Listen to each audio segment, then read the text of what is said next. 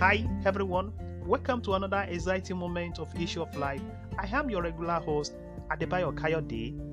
If you've ever done anything boating, you know how essential it is to stay on course. If you steer just a few degrees up the desired course, you can wind up far from where you wanted to go. I once read of a shipwreck that happened because a sailor broke up the small tip of his knife blade while he was cleaning the ship compass. He didn't remove it, and that little bit of metal pulled the compass off its true reading, resulting in the ship's running aground.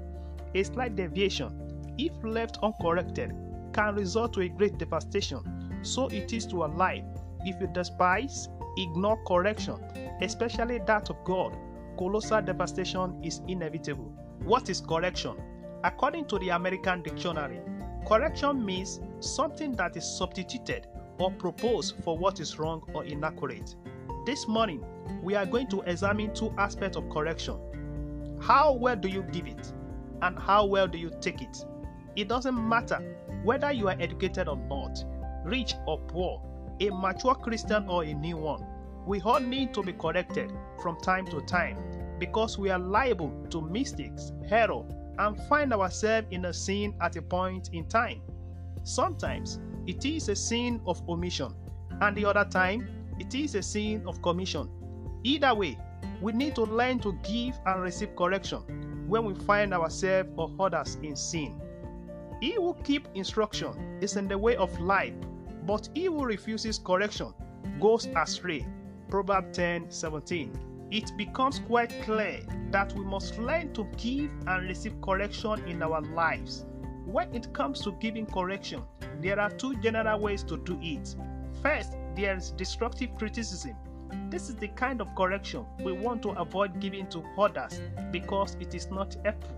It is a type of criticism that is intended to harm, undermine, or even destroy someone's creation, reputation, or self-esteem. It is when someone chews you out, mercilessly rip apart your idea. A person that gives this kind of correction is the kind of person that can never see good in anything. They are fault finders, happy, excited when you make a mistake, commit error, or fall into sin. Those who live their life to give out destructive criticism will cause a church, organization to become divided and its members war against one another. The damage is not limited to this. It can ruin relationship and respect for that person. Just opposite of this is constructive criticism.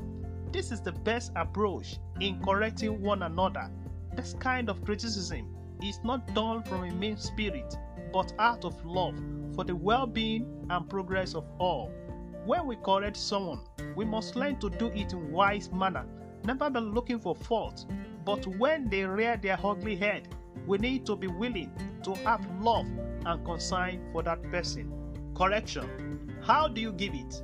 How do you take it? Think about this. It is bye for now.